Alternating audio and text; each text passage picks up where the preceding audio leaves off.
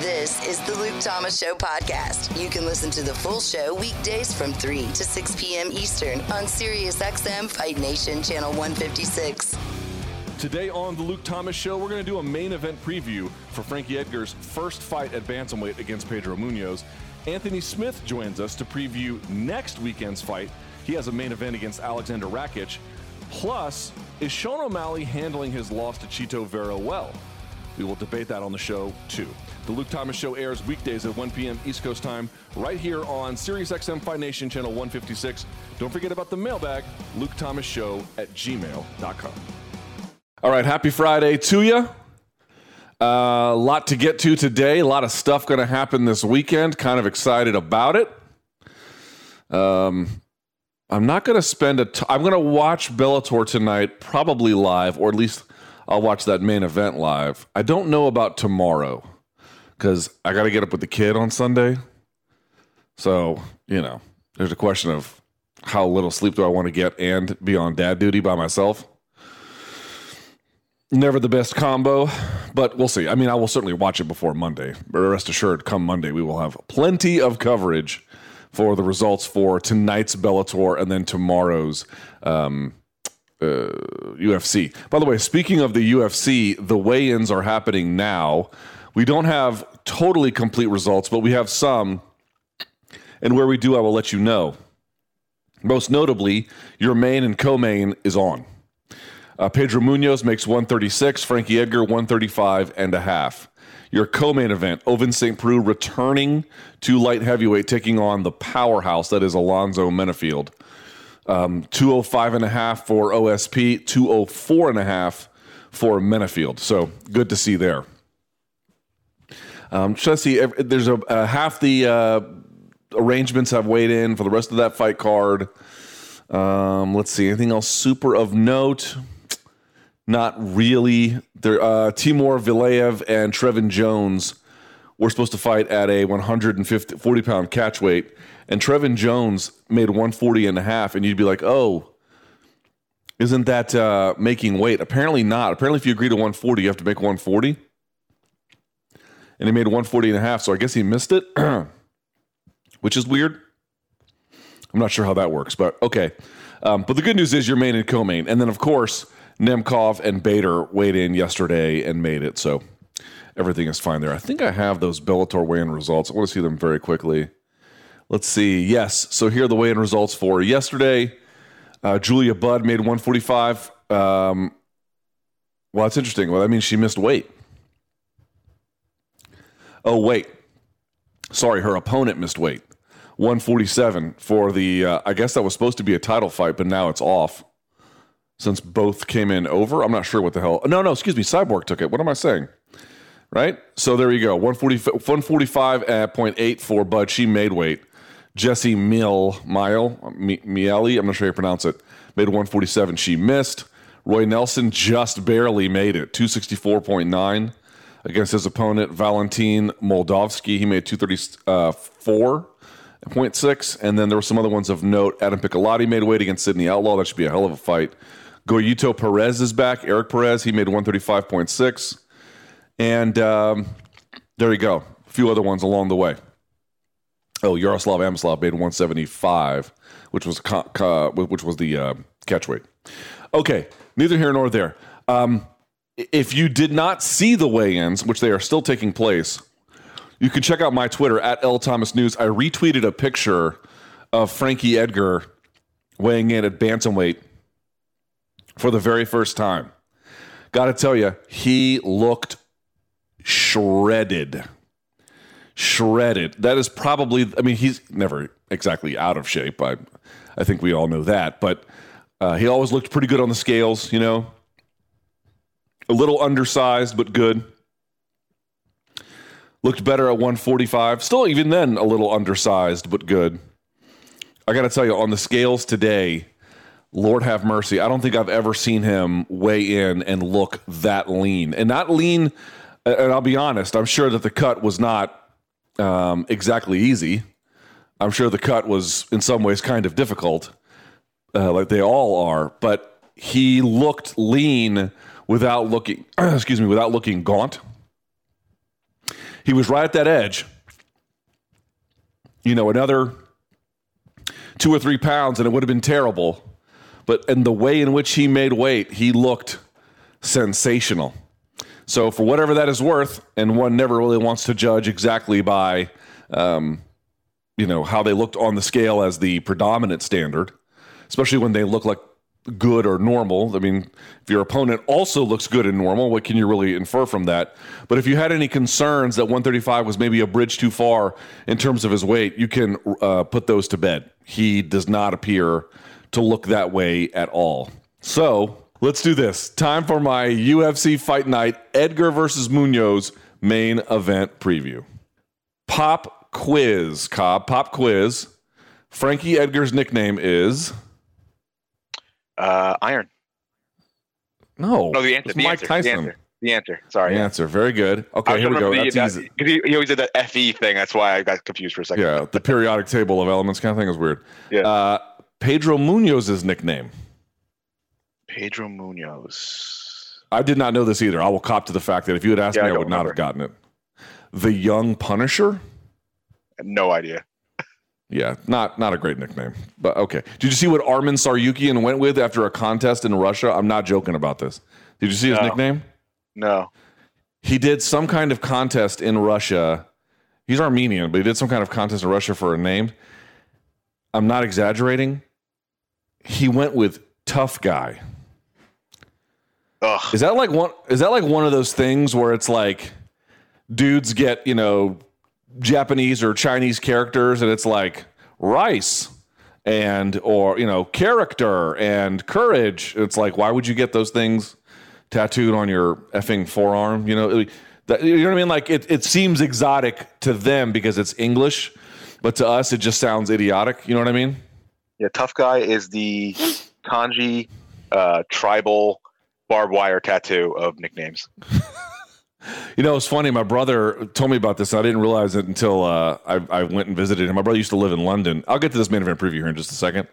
But I visited him in London, and he had this couple Australian friends, actually. And both of them had, like, Native American tattoos. And we were like, I asked them, why do these two Aussie dudes have tattoos of, like, Sitting Bull or whoever it was? I don't remember who it was. And apparently that's their version of like Americans getting Japanese tattoos, either like of shoguns or samurais or like the characters themselves, because to them, Native Americans are like super exotic. My hunch is that Tough Guy sounds to them kind of cool, when to us it's like, dude, that Tough Guy is like one step above Tough Man competitions. It's not that great. But okay, someone have a conversation with Arman Saryukian. Yeah, it's like 20s lingo of like, hey, what are you doing there, tough guy? Like that's what I hear in my head when I hear that. I know. It's like, where's Dick Tracy to solve this crime? Jesus Christ! All right. With that in mind, Munhoz versus Edgar. I like this fight. I do. I don't know that it's main event worthy, or I guess given what else is out there, it's main event worthy. It's not the strongest card tomorrow, but still, I think if you're a Frankie Edgar fan, I'm pessimistic about his long-term possibilities at bantamweight. I am fairly optimistic about tomorrow, actually. All right, so 18-4, 1-0 contest for Munhoz, 22-8. Both of these are pretty experienced guys. Edgar more so at the highest level. Average fight time, this is where it gets kind of interesting. Munhoz, 8:46. Edgar, 16:46. One of these guys is built for distance, and it ain't Pedro. Height, 5'6", they're about equivalent. Obviously, weight, 135. This will be, to me, quite critical. The reach for Munhoz, 65.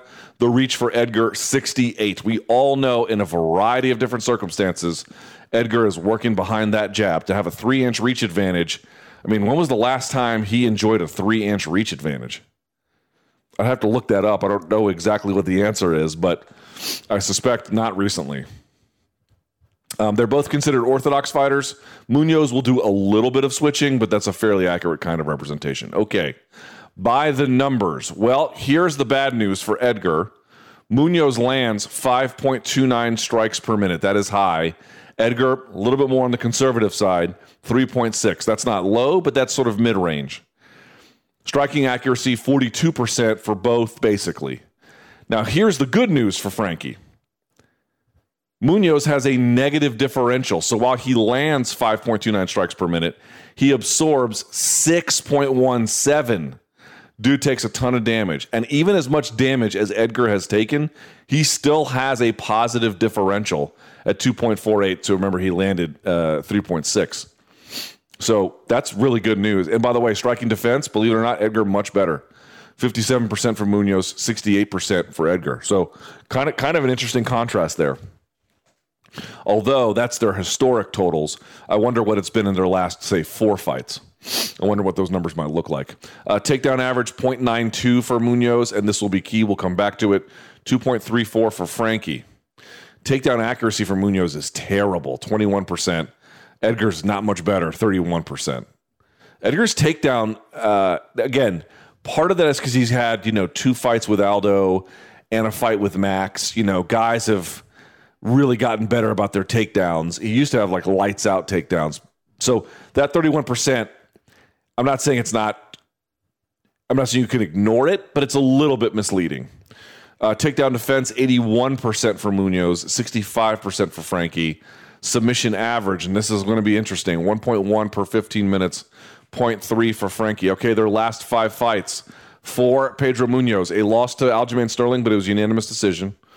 Or it was at least decision. I don't know if it was unanimous, but it was. It went the distance. He has a win over Garbrandt, a win over Brian Caraway, a win over Brett Johns, and then a loss to John Dodson. For Frankie Edgar, he has a loss to the Korean Zombie, a loss to Max Holloway, a win over Cub Swanson, a loss to Brian Ortega, and a win over Yair Rodriguez. Okay, so how do these two match up? This is why, to me, this fight is very interesting. Because on the scales, as I mentioned, Frankie Edgar looked completely shredded. Okay?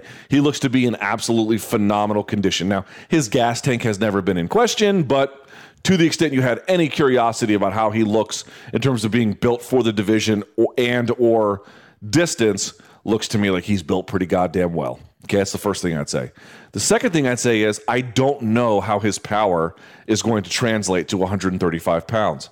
I do not know how his speed is going to translate to 135 pounds. And depending on how generous you want to be in your estimation of that, that will play some role. But the key, while those are critically important, I just don't know what to make of them.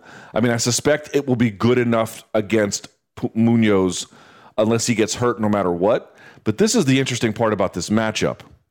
Frankie Edgar does his best these days when he can mix up striking and wrestling, or at a bare minimum, striking and then what I'll call credible takedown attempt threats. Maybe he doesn't get the person to the ground, but they are so concerned with his takedown attempt that it sort of undoes and unroots them from the ground in ways they would ordinarily not be concerned. One of the reasons Max Holloway was such a bad matchup for Frankie is to say he has good takedown defense doesn't really tell the whole story. Yes, that is obviously true, but the fuller story there is that he can sort of let go with his strikes without a strong degree of fear, right, about being taken down. One, because he'll get back up, and two, it allows him to just stay rooted into the ground, and he has quick transition with either underhooking or cross-facing or whatever, so that he could just sort of be the striker that he is normally. There's not a difference, or at least a substantial one. Okay, and so that's what he's up against here.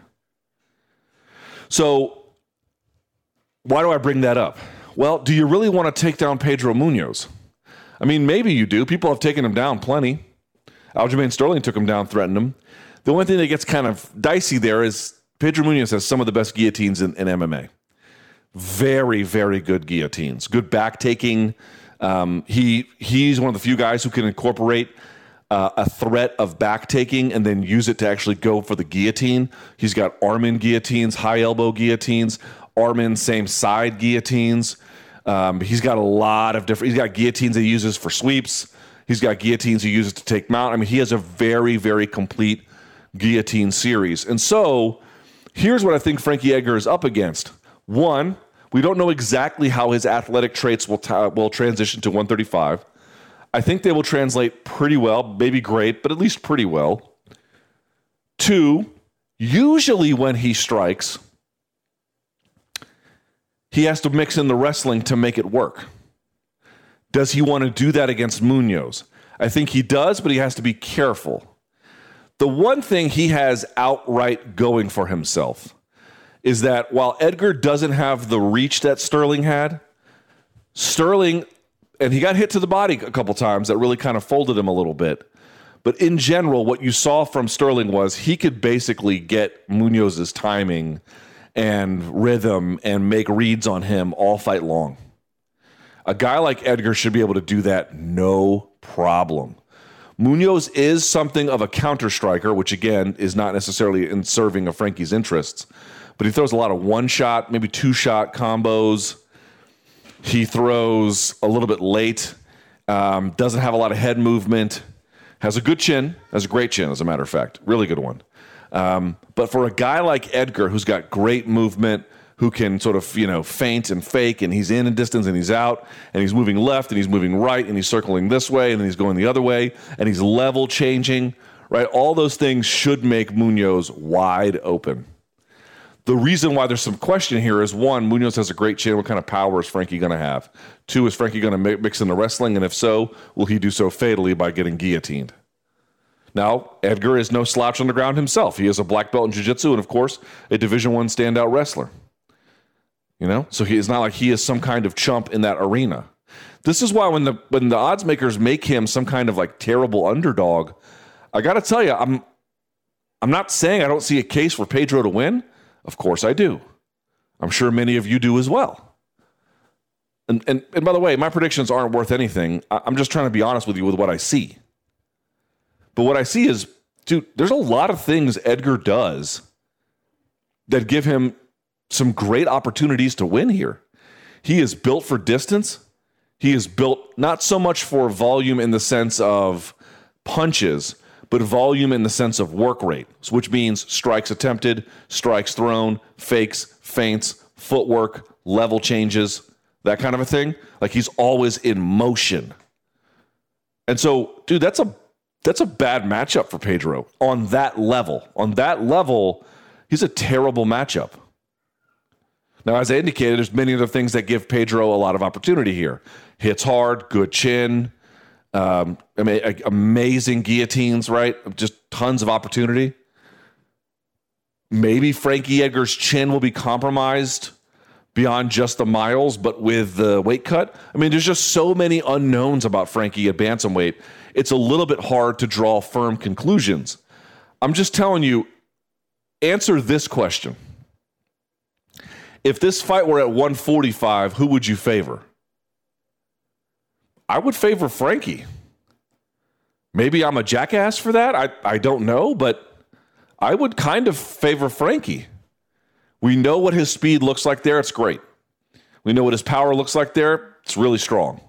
Wrestling, phenomenal. Explosion, good. Submission defense, very strong. Lateral movement, excellent. Only the very, very best guys in that division could beat him. So what's the difference 10 pounds less? A lot? Maybe not a lot? I don't know. But when they have Frankie as a plus 230 underdog, I got to tell you, I'm doing a bit of head scratching on that one. I don't want to underestimate Pedro. Pedro is tough. And he's gotten much better in the striking department, to be clear. But I feel like people in the long term don't see a lot of possibility for Frankie to have a ton of glory at 135. And I would agree with that. The problem is they, I think, are using that long-term vision to say, well, what could he really do on Saturday? Well, long-term, I don't think he can beat the best guys at 135. The very best guys. I think he, at a bare minimum, is damn competitive against Pedro. If he can't take a shot and his speed is slow, forget it. All of this is for naught, right? Obviously, if you can't take a punch, you can't go up against a big puncher like Pedro and hope to live the day. It's just not going to happen for you. But I'm not really ready to say that that's a fact at bantamweight just yet. I think we should wait to see. And I think if he ends up looking at bantamweight reasonably similar to how he looked at 145, this is a fight Frankie Edgar should win. Hey everyone, this is Lisa Ann, and I'm here to tell you about my new podcast, The Lisa Ann Experience. This is my chance to share with you my experiences, past and present, including how I went from living in the fantasy world of adult films to talking fantasy sports on SiriusXM. Each week, I'll introduce you to some of the people I've met on my journey and invite friends on to help me read through the endless ridiculousness that lands in my inbox. New episodes are available every Wednesday on the SiriusXM app and Apple Podcasts. All right, I think we see him here on the Zoom machine, although I think it looks like his microphone is muted. There he is. Anthony Smith joins the show. Hi, Anthony. How are you? I'm good, Luke. How are you? Sorry, man. I'm a little bit late. That's okay. I see you're on the golf course, huh? How's that going? It's going awful, if I'm being very, very honest with you. I'm not the best golfer in the world. I love the game, but I am terrible. I would have never pegged you as a golf guy. How did you get into golf? I just needed a hobby. When you get so immersed into the MMA game, and like, I don't know if this is true for other fighters, but for the longest time I was just on the regional scene, and it's all it is. It's fighting and fighting and fighting. It's the only thing you do. So my wife told me, like, you need to find a hobby. So I had some friends that golfed, and so I started to get into golf, and now I'm obsessed with it. And it's the most frustrating game in the world, man. I'm so bad at it. And I think that's what hooks me. What is your handicap? Is it like huge or? It's a lot. I don't even know what it is. I'm really bad. I'm so bad. We're on the 18th hole right now. I'm just sitting it out because I just teed off on the 18th hole and lost 3 balls and said, screw it. I'm talking to Luke. I'm done with this game. You know what? Just put on six strikes on the thing. Yeah, that's hilarious. Yeah, you have like a favorite golfer, or do you just one of those like participant type guys? I'm just more of a participant type guy. I don't watch golf. It's kind of a boring game to watch. But I love playing it. I really do. See, I'm not the guy who can play the 18 holes, but there's 2 ways I like golf. I like going to the driving range. I think that's a lot of fun. And I used to hate watching golf on TV. And for some reason, I don't know when the switch was flipped, maybe 3-4 years ago, I really got into it. I like only for the major tournaments, not like, your run of the mill thing, but Masters or whatever. I got to tell you, if you've never say again. When it matters. Yeah. When the big dogs are playing, right? When they're really doing what they're doing. I got to tell you, when you watch that last 9 holes, last 18 holes, it turns out to be pretty thrilling, man. You might want to give it another try.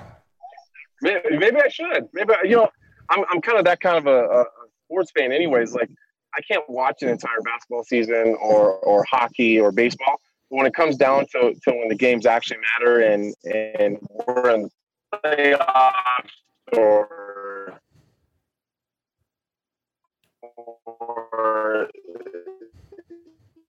when someone's about to get a award. All right, so let's get to what's going on with you here. Give us a bit of a health update. Last we saw you, obviously you had the Glover Teixeira fight. 2 rounds went really well for you. The rest of it, not so much. I don't want to dig back into the controversy, but I do want to know how you're feeling physically since then.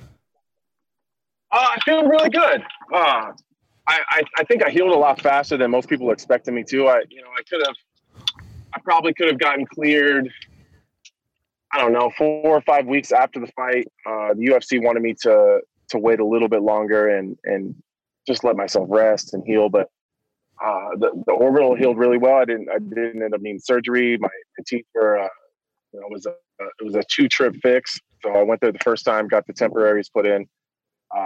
They did the molds and then got the permanent ones put in a couple weeks later.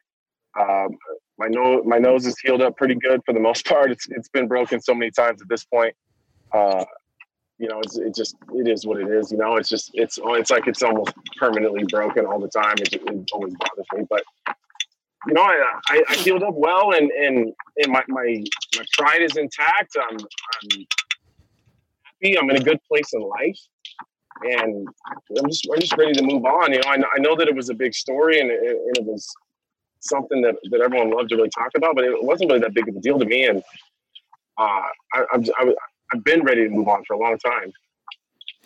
So, what's interesting to me is, again, I don't want to dig back into it, but there was another part of the fight that did not get discussed that I do think is worth revisiting for a second, which was you won the first 2 rounds kind of walking away. They were not close. And then after that, things kind of fell apart. From a tactical and strategic standpoint, when you think about what went right and then what went wrong, not the referee stuff, but the strategy you employed, the tactics you used, what would you do differently if you could fight Glover again? If I was to fight Glover again, I would pull off the gas a little bit in the first couple rounds. I think it was clear if you look at Glover and I in those first 2 rounds, I think that's exactly where him and I are from a skill set point of view. I think that, I know it sounds crazy because by the end of the fight, I was getting the shit kicked out of me, but I think that's where we are skill set. I think that I'm just that much better than he is in that striking, in the striking realm. And jiu-jitsu wise, even as exhausted as I was and as hurt as I was, I don't think he dominated me on the ground. And, he passed me.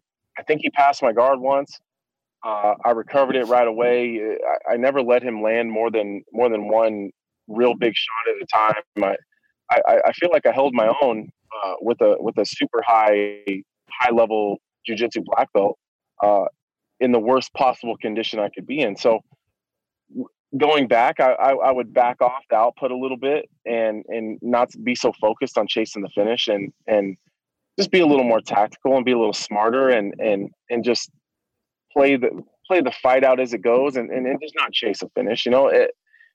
I've even said this before, and I think to you that at 205, I don't have the power advantage that I had at 185. I just don't. So I'm not going to one punch everybody at 205. They're just bigger, stronger, more durable guys, and I just need to check my own ego and realize that I need to be willing to be there for the long haul and stop chasing the finish like an idiot. I'm smarter than that. I'm more tactical than that. I'm more technical than that, and I just need to fight smarter, and that's really what I took from that. Was Glover, was he, I mean, he's a crafty dude, right? Like, he's as talented as he is, but it always seems like what's the way I'm trying to describe it? He has just a real keen sense of what he has to do to win, right? He understands his own limits, I guess is what I would say. Did that occur to you sort of during the fight? Like, how would you grade like what he does really well? He stays calm in the fire. And that's really only something that you can get with experience and time. He's always so calculated and he never seemed to get out of sorts, if that makes any sense. Didn't matter what I hit him with or how many times I hit him in a row. He reset really well. And he did that really well between the first and the second round. He didn't look flustered. He didn't look like he was mentally kind of losing control a little bit. He just stayed very calm and that's just the cagey veteran in him. He's seen it all. He's been in there with some of the best guys in the world. And stupid me to think that I could go in there and just land some big shots and get someone like Glover out of there just by shaking him a little bit with some big shots. That's on me. And, he beat me fair and square. I give him all the credit in the world. I'm happy for his success. It couldn't happen to a better guy. And I learned a lot from that. And I'm going to take those lessons that I learned from Glover with me for a long time. I got to be better. I got to be smarter. I got to be more intelligent, and I have to be more mature. And that's really what I took from that. He was just the more mature veteran fighter. And that doesn't happen to me very often. It's not very often that I learn a veteran move from somebody in a fight. I'm usually the guy that's handing out those veteran lessons. That's a fair point. Anthony Smith joins us here on the Luke Thomas Show. So you're taking on Aleksandar Rakić. Boy, I got to tell you, it's a little bit the opposite there, right? He doesn't have your veteran experience, or certainly not even Glover's. But he is a big, strong kid. Now, he's coming off that loss, I think, to Oezdemir, but he is a handful. When you size him up, what do you see? He's absolutely a handful, man. He's a big son of a bitch. He's powerful. He's super explosive. And he believes in himself, and that means a lot. That brings its own problems to the table. But when it comes down to it, go ahead. No. Finish your point by all means. When it comes down to it, that's not super impressive to me. it doesn't mean that I don't think that he's dangerous though. He's just not. I don't see anything tricky. I don't see anything that I haven't seen before. At this point in the game, everybody's strong and everybody's big and powerful and explosive. He's fairly black and white to me, but it doesn't mean that it's an easy fight. You're going to have to settle a guy like that in, and he reminds me of those super young. So I've been during this training camp, I've kind of taken a guy under my wing, Cody Brundage. He's fighting the Contender Series the Tuesday after I fight. Really, really powerful wrestler, kind of short, stocky, big power in his hands. At the very beginning of us training together, he's just a lot to deal with. He's got a lot of energy and he just, he just believes in himself, and it's that young guy thing. And you kind of just gotta settle those guys down a little bit. It's like you do jiu-jitsu. You know how it is, the new white belt that comes in that's a really good wrestler that just is a spaz. He's kind of all over the place, and you got to like settle him in and get him a little bit tired, and then you can go to work. That kind of reminds me of Aleksandar Rakić. Like once we get him settled in and we slow him down a little bit and get him to set his feet and make him think and force him to try to be tactical and try to set traps and have to use his brain, I think the fight looks totally different. That said, the first couple minutes of that fight, he's gonna be a bear. It's gonna be a really big problem to deal with. Yeah, he's going to be. I welcome that. It's going to be a big goddamn problem, and that's what's made him so great. That's what's got him this far, and I welcome that challenge. No doubt about it. So we're a bit on short time here, so let me get to some other questions, if I may. Jon Jones leaving the division, is that good or bad for light heavyweight? I'm not sure. If I'm being honest. I think that it creates a lot of parity. It creates a lot of interesting conversations, a lot of cool matchups, a lot of sorry about that. That's okay. I got you? All right, sorry. I think it creates a lot of cool conversations and some fun matchups and a little bit more parity and maybe some more, I don't know, it's just some more unknowns. And I think that's what's good for a division. I think when you have Jon Jones in a division, it's kind of like, well, Jon's probably going to win this fight, and then we're going to move on, and the next guy's going to come up, and Jon's going to win that fight, and now we're not really sure. And there's a lot of mixing and matching, and like, is Thiago going to beat Glover? And if he does, then I beat Rakić. Then does Thiago fight for the title, or do we have to fight each other? And it just creates a lot of fun conversations. But at the end of the day, it sucks that Jon's leaving the division, and there's a lot of us who have lost to Jon that are looking forward to that opportunity to fight him again, and we're not going to get that opportunity. So I don't know if that's a good thing or a bad thing for the division or not. I really don't. What do you think? Somewhere like you, I mean, on the one hand, it frees up a lot of guys to do and move up and try new things, and it forces growth, but it's also transition, and transition's a little bit weird and hard to pin down. And so, yeah, it's going to be something like that. But the real big loss is that no one is going to be able to get to claim the scalp, right? No one's going to be able to hold the head up to the villager saying, I beheaded the dragon, right? You don't get that. Still, Reyes and Blachowicz are going to fight for the title next month. Who do you think gets their hand raised in that one? Honestly, I don't know. I think that Reyes showed everything he had to show in his fight versus Jon Jones. And I don't mean that in a disrespectful way. And I know that it comes out, I said it, I think I said the same thing yesterday. And I don't mean it to say that like he can't get any better, but I think that as good as Dominic Reyes can possibly be right now, I think we've seen it. So I don't think that we've seen that out of Blachowicz. I think that he's a matchups type of guy. I think with certain matchups he does better than others, and I think versus a guy like Reyes, I think that's kind of the tailor-made matchup for Jan Blachowicz. I think with his real fundamental boxing and his distance management and his ability to push forward, I just think that he gives Dominic Reyes a lot of problems. And I don't know how deep Dominic Reyes' well is. He kind of showed it all in the Jon Jones fight. Although he did very, very well, it was limited. And once he got to that third and that fourth and that fifth round, he kind of ran out of tricks. And I don't think Blachowicz is the type of guy that needs to be the super tricky guy. He's very fundamental. He's very basic, but he's very, very good at what he does. I think he's bigger than Reyes. He's not longer or taller, but overall, he's the bigger, thicker guy. I don't think the Reyes is going to want to take that to the ground. I think Blachowicz has the advantage on the ground. And so it's an interesting matchup for sure, but I do find myself leaning towards Jan Blachowicz. Interesting. All right, we have to let you go. Well, one more on the way out, which is certainly I don't want you to look past Rakić. I think we both are in touch with what a significant challenge he can be. Nevertheless, Luke Rockhold might make his way back to MMA. Now, it sounds like he wants to go back to middleweight. Well, here, let me ask. It sounds like he wants to go back to middleweight, which would make my next question irrelevant. But I guess I have to ask, like, if there's a chance he goes back to 205, you might get a chance to have that fight. Does it at all interest you in any kind of permutation? Is there any kind of circumstance where you could be like, yeah, that's a good fight? Yeah. You know, as much as I talk badly about Luke Rockhold in the media, to my friends, to almost anybody who would listen, I've never said that he's not good at fighting. Luke Rockhold is a badass. He's very good. He's a dangerous striker. He's got a really dangerous rear side hands and kicks. And his top game in jiu-jitsu is legendary. Like, people talk about that shit in the gym.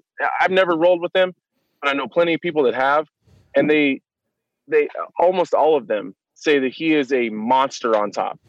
So I don't want that to get twisted, that because I don't like him and I talk trash about him, that I don't think that he's good.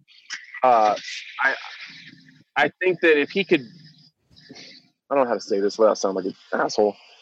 If he could take a shot and not fall asleep every time, Luke Rockhold is still one of the most dangerous guys in the world. So I would love the opportunity to compete against a former champion, against someone that's as good as Luke Rockhold. And I'd love to beat up someone that I don't like that much. So I will always jump at an opportunity to fight Luke Rockhold any chance I get. That's a fair answer. Well, good luck on the links. It seems like a safe way to enjoy your time these days. I look forward to next weekend and can't wait to see what happens. Thank you for your time, Anthony. We really appreciate it. Thanks a lot, Luke. You take care. There he goes. Anthony Smith. Luke Thomas Show coming right back. Dan Patrick Radio is Sirius XM's home for Australian rules football. Walks into all styles. Drive deep. Join Australian media icon Eddie Maguire for Aussie Football Rules America as he brings you the latest celebrity chats, tips and expert analysis of Australian football. Then stay tuned for the Aussie Rules Game of the Week. Kick the goal and Fremantle win it after the siren. It all starts Thursday at 6 p.m. Eastern on Dan Patrick Radio, Channel 211 and the Sirius XM app. So Sean O'Malley has finally spoken out. He had a podcast. I think it's called like the Timbo and Sugar Show, something like that. It's a podcast he does with his friend and coach, Tim Welch. And I did not hear the whole thing, but our friend and intrepid reporter, what am I saying, reporter, excuse me, producer, Mike Russo went through all of the cuts and pulled the best ones. And so the question is, like, how do you feel like O'Malley is handling this? Because I saw the clips making the rounds yesterday on social media, and I just saw, basically what I saw was Sean O'Malley just getting absolutely dragged, murdered on social media, absolutely bludgeoned. And, I'm not here to say those criticisms are entirely misplaced. Cobb and I were talking about this yesterday, and basically we have, I don't know if the exact same feeling, but we have the exact same posture, which is to say, we have mixed feelings about it. Now, maybe not the exact same mixture, but I tend to understand some of the criticisms, and I tend to think some of them are somewhat overstated as well. Still, it is worth hearing what he had to say, and then I'd love to hear what you have to say about that. 877-FIGHT-93, 877-344-4893. All right. So what were some of the problems? Well, he said he felt fine, but maybe the ankle wraps were a little bit tight. Cut one. Well, even in the back, warming up, everything was just perfect. Yeah, it really was. Like, I'm in good. I'm in fucking good shape. Mm-hmm. I'm breaking this motherfucker 100% in my mind. Mm-hmm. Get back there, doing our warm up. Everything's going perfect. About 5 minutes before they said, "All right, we're gonna walk." I'm like, "Hey, Brandon, do you think you could fucking loosen up my ankle brace? It's like fucking tight." So he's sitting in the back, loosening up my ankle braces because they were so tight. Okay, I mean, I don't know what to make of that. If that is an explanation for the medical ailment he suffered, that's not a great one, but suffice to say, okay. But now he begins to go through the fight. Cut 2. Walked out. Everything felt good. Got in there. Was in front of him. I'm like, oh, this felt in my mind. I'm like, this is easy. He's slow. He can't hit me. Once he swung at you and that little flurry went through your mind, like, I'm like, dude, he's slow. He can't hit me. If you can't hit me, you can't take me down. I didn't think he was going to be able to get me down because he was so slow. And I remember the pain that I had in the top of my foot, the Liz Frank surgery, had the same pain, but in my all around my ankle. Mm-hmm. And I remember dragging my foot up against the cage. Like, so that Liz Frank surgery, that's one of like I think it affects one of the small bones in your foot. And it's not spelled like Liz, dash Frank, Frank. It's some kind of French term. I forget exactly how it goes. But I know some pro athletes that have had a Liz Frank injury. Now, that's not the exact one he's referencing. He says the pain was the same. But those are super slow to heal. Super slow to heal, for whatever that is worth. But he doesn't indicate it came from any of the kicks, which is kind of an interesting thing. So he acknowledges that the loss is clean. He doesn't acknowledge what the loss usually means. Cut 3. The thing is like we picked the date, we picked the time, and we both walked out, and then it doesn't matter what the happens. Whoever wins, however they win, wins. Yeah. So he won. It feels like it sucks for me because I'm like, God, I lost to someone who I look at is not very good. Mm-hmm. I look at him and I'm like, he's not that good, and I fucking lost to him. That's what's the most frustrating thing, probably. Is just losing to someone I'm better than. And that humble post was a fucking joke. So everyone commenting stupid shit. I'm not humble. What's he talking about there? I think he was talking about, he put out like a post, kind of, the humble, like, what are you going to do post? He won, and then I think everyone just trashed him. So he said, screw it. That was just a joke. Yeah, you can't do that bit. I mean, if you're going to be the arrogant kid, you got to be the arrogant kid and just take the L,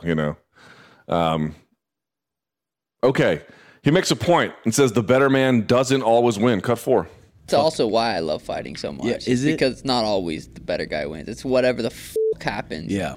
But I was like, God, I did everything right. I can't look back on that and be like, well, I could have done that better. I did everything right. There was nothing I did wrong. Mm-hmm. The sparring, the training, the fucking eating, the sleeping, everything I did was fucking right. Okay, I know people are going to trash him for that. I actually feel like of all the things he said, that's the most defensible, which we'll get to in just a second. But we only have 2 more cuts. Let's hear him out, and then we'll get to it. So he says, in a few years, he's going to be champ. And Chito, he's not. Cut 5. But also what makes me feel better, it's like, okay, let's look at his career. In 5 years, let's look at mine. I'm going to be fucking world champ, and he's going to be a fucking journeyman. Mm-hmm. That's just what his style is. He wins some, he loses some. Mm-hmm. He's slow, but he's gritty, so he's going to be able to finish some people after they beat him up for a while. Dude, I'm like, the way his pace was, super slow like that, and I was exploding into shots. I wasn't going to get tired, and I was just going to beat his ass. I don't know if I was going to get a finish in that first round. He was tough. And patient. He was super patient. He was patient, which was fine because it's easier for me. He wasn't doing anything. He was standing there. Mm-hmm. It sucked. He's bitter. He's bitter. And then last but not least, he says, you know what Chito did? Chito won the lottery. Cut 6. Dude, I knock out Eddie Wineland. I piece. That was easy. Mm-hmm. He gets lucky and beats me and jumps up like he's fucking won the lottery. Yeah. That just showed me what kind of a bitch he was. Sorry, he didn't say he won the lottery. He said he acted like he won the lottery. Okay, so those are the relevant clips there. Sean O'Malley reacting to his loss to Chito Vera. Is he a poor sport or not? What do you make of how Sean O'Malley is handling his, I believe this is his first career loss, certainly inside the UFC. How do you view it? Do you think that this is a situation where a guy should be he should be deriving a lot more lessons about his own limitations than he is? Or do you think he's got absolutely the right attitude that a fighter should have? right? If you want to fight for a living, I mean, it's literally how you pay your bills. Yeah, maybe you want to have a little bit of arrogance like that. I have to tell you, I don't mind it nearly as much as some of you guys do, to be perfectly honest with you. Now, am I suggesting to you that I think he's handling it, quote unquote, the right way? Well, look, in any other sport, okay, I should say this, in any other team sport, in any other traditional sport, the way he's handling it is bad. And I think everyone is using their experiences and their belief system that they have learned either from their own participation in sports or something else to draw some kind of firm conclusion here. I would caution against that if I were you. This is not stick and ball sports. This is not like every other sport. In combat sports, it is not merely okay to be unprofessional. It is frankly, I would say, much more than normal. It might even be a healthy sign. I mean, understand something here. You are fist fighting another human being who is highly trained for a living, which doesn't just mean what you do on fight night. It means what you do every single day. You have this utterly combative lifestyle. And if you want to be good at that, and you are good at that, it requires a certain kind of mentality some of the time, which I know what you're going to say. Well, what about St. Pierre? He never had to do that. Right. He didn't need to do that. It wasn't a thing for him. He did the things that he needed to do to win. I can tell you, being an arrogant ass in certain ways can be very helpful. May not make you like the person. That's fine. But you can't. You're saying you can't. It's a little hard to argue that it's destructive for his future. Moreover, when he says things like, oh, well, the best guy doesn't always win the fight, I got news for you. That's true. Now, you may not necessarily think that it's true here, and so you may say his error is applying it to himself. But folks, are you really going to sit here and say every wrestling match, every baseball game, every basketball game, every football game, every soccer game, every boxing match, every single time the person or the team that was better won? You know that's crazy. You know that that is absolutely not true. Now, obviously, if someone is very talented, it's going to be hard for them to lose to somebody that they're always, or that they are, more talented than. It's same for teams. If your team is just way better than another team, they may have a 1 in a million chance, which means you got to play 1 million games before you lose, but you will lose one. Guaranteed. That's the way those odds work. So I don't know exactly what Sean O'Malley's chances of winning were versus Chito Vera's. Maybe you think Chito Vera has a 1% chance. Okay, well, number one, that means if they fought 100 times, guaranteed at least once Chito would win. More to that point, beyond just that, it doesn't have to be the actual 100th time in the contest. It can be the first time. It can be the 75th time. It can be the 32nd time. It can be the 24th time. It can happen at any one of those intervals. We just know that if you have a 1 in 100 chance to win, after 100 of those have expired, you will have one to your name. But it could be the very first one. If Matt Serra and GSP fought, how many times would Matt Serra win? 1 in 1,000? Well, guess what? The first time they fought, you got the 1,000th there. You got it right there. It doesn't have to happen later in the run. And so, the point I'm trying to raise here is, I think if you wanted to make a criticism, you could say the very best fighters, not just the ones physically, but the ones mentally, they at least have a willingness to assess their own weaknesses, right? There is something to be said about fighters pushing through their limits and kind of ignoring doubt. That is true. And when the time comes for it, they're able to do it. But the very, very best ones are also able to look in the mirror and say, hey, wait a second. What could I improve upon? What are some questions that need answering? For us on the outside, and I think this is true, we don't know the answer to these questions, but we at least have questions about his durability.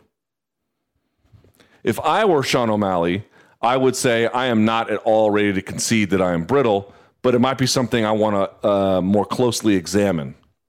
What are some reasons why I suffered this injury? Freak accident? Maybe. Could be. Do I take body shots well? Blah, blah, blah, blah, blah. Like, it looks to me like for sure we can say when Sean O'Malley is being offensive, he is incredibly talented. What does he look like when someone is putting it on him? Which is a separate question altogether. But I have to tell you, I don't mind him saying it's, the best guy doesn't always win, because that is matter-of-factly true. That is mathematically true. That is not up for debate. It is not true that the better team always wins. It is not true that the better fighter always wins. That is just a fact. They more commonly win, of course, but they don't always win. And for him to have a bad attitude about it, this is kind of a sport where bad attitudes have a home. I think the part where he needs to be careful about is not asking any questions about why he lost other than attributing it to some kind of luck. Luck always plays a role in wins and losses, right? Very rarely is there zero serendipity one way or the other. So I don't even mind that he examined it too. But to not have any examination about maybe some questions that he would have to face, that's the part where I have the mixed feelings on. I'm not going to beat him up because he's arrogant. And I'm not going to beat him up because he thinks he's better than Chito Vera.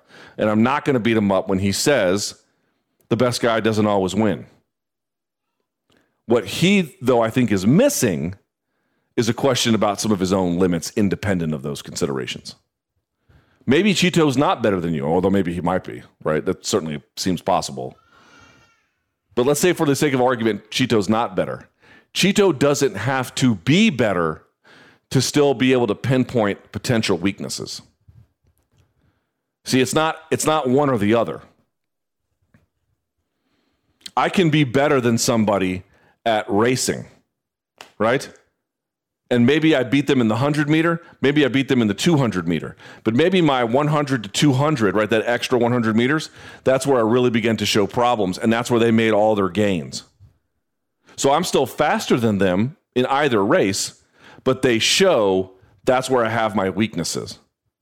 You can still be objectively better, and they can still show you there are some problems to address. That's the part I think he's missing. Cobb, where do you come down on Sean O'Malley in this whole conflict? I think if it wasn't for that journeyman line about Chito, people still probably saying he's being a sore loser, but if you really think about the stuff he's saying, I think it's completely normal. And I'm a person who hates the Derek Jeter answer of like, oh, I'm just going to pick myself up and dust myself off and go off. No, he's telling you what he honestly believes. He believes he was better than Chito and he lost. I've said that in wrestling matches that I lost. Like, dude, I'm better than that guy. I know I'm better than that guy. I flat out said it to a guy's face once during a weigh-in, a guy who beat me my junior year that I got to wrestle again my senior year. I don't think any of that's wrong. He's just giving you his honest beliefs. It's the part about, I'll be a champion and he'll be a journeyman that I think rubs people the wrong way. It makes him seem like he's being petty about the loss. But he also feels like this guy celebrated and made a big deal. And I get why Vera did. He's been banging it out for a while now. He finally got a big fight, a guy with a lot of hype. He beat him, so he reacted accordingly.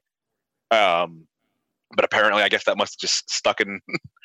that must have been just a pain in the ass for O'Malley to deal with. And he's reacting accordingly. Again, remember too, it's a week out from the loss. Maybe he should have waited a little bit longer to do a podcast, but he's still a little emotional about it. I get it. It's just that one line that made him seem petty, I think. Also, if you put a camera on me at age 25, can you imagine the horrendous things I would have said about somebody? My Lord. You say horrendous things about us at 40. Yeah, 41, and I'm still salty. At 25, I was nothing but a block of salt. The one thing I would say is, again, I'll go one more time. You're right, Cobb. Calling Chito the journeyman seems unnecessarily dismissive. And then the other part is, again, let's imagine something, right? Two fighters fight, and it's a bit like the Zabit and Calvin Kattar fight. 3 rounds. Zabit won.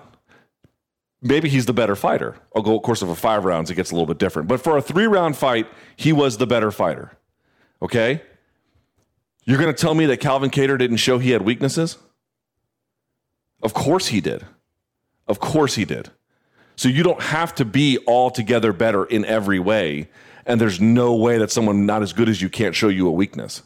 They absolutely can, and I think he may have. We don't know that for sure, but he might have, and that's the part, that repudiation of that possibility, I think is what's rubbing some folks the wrong way. Thanks for listening. Catch the Luke Thomas Show live and in its entirety weekdays from 3 to 6 p.m. Eastern on Sirius XM Fight Nation Channel 156. On Twitter, follow at L Thomas News and the channel at MMA on Sirius XM.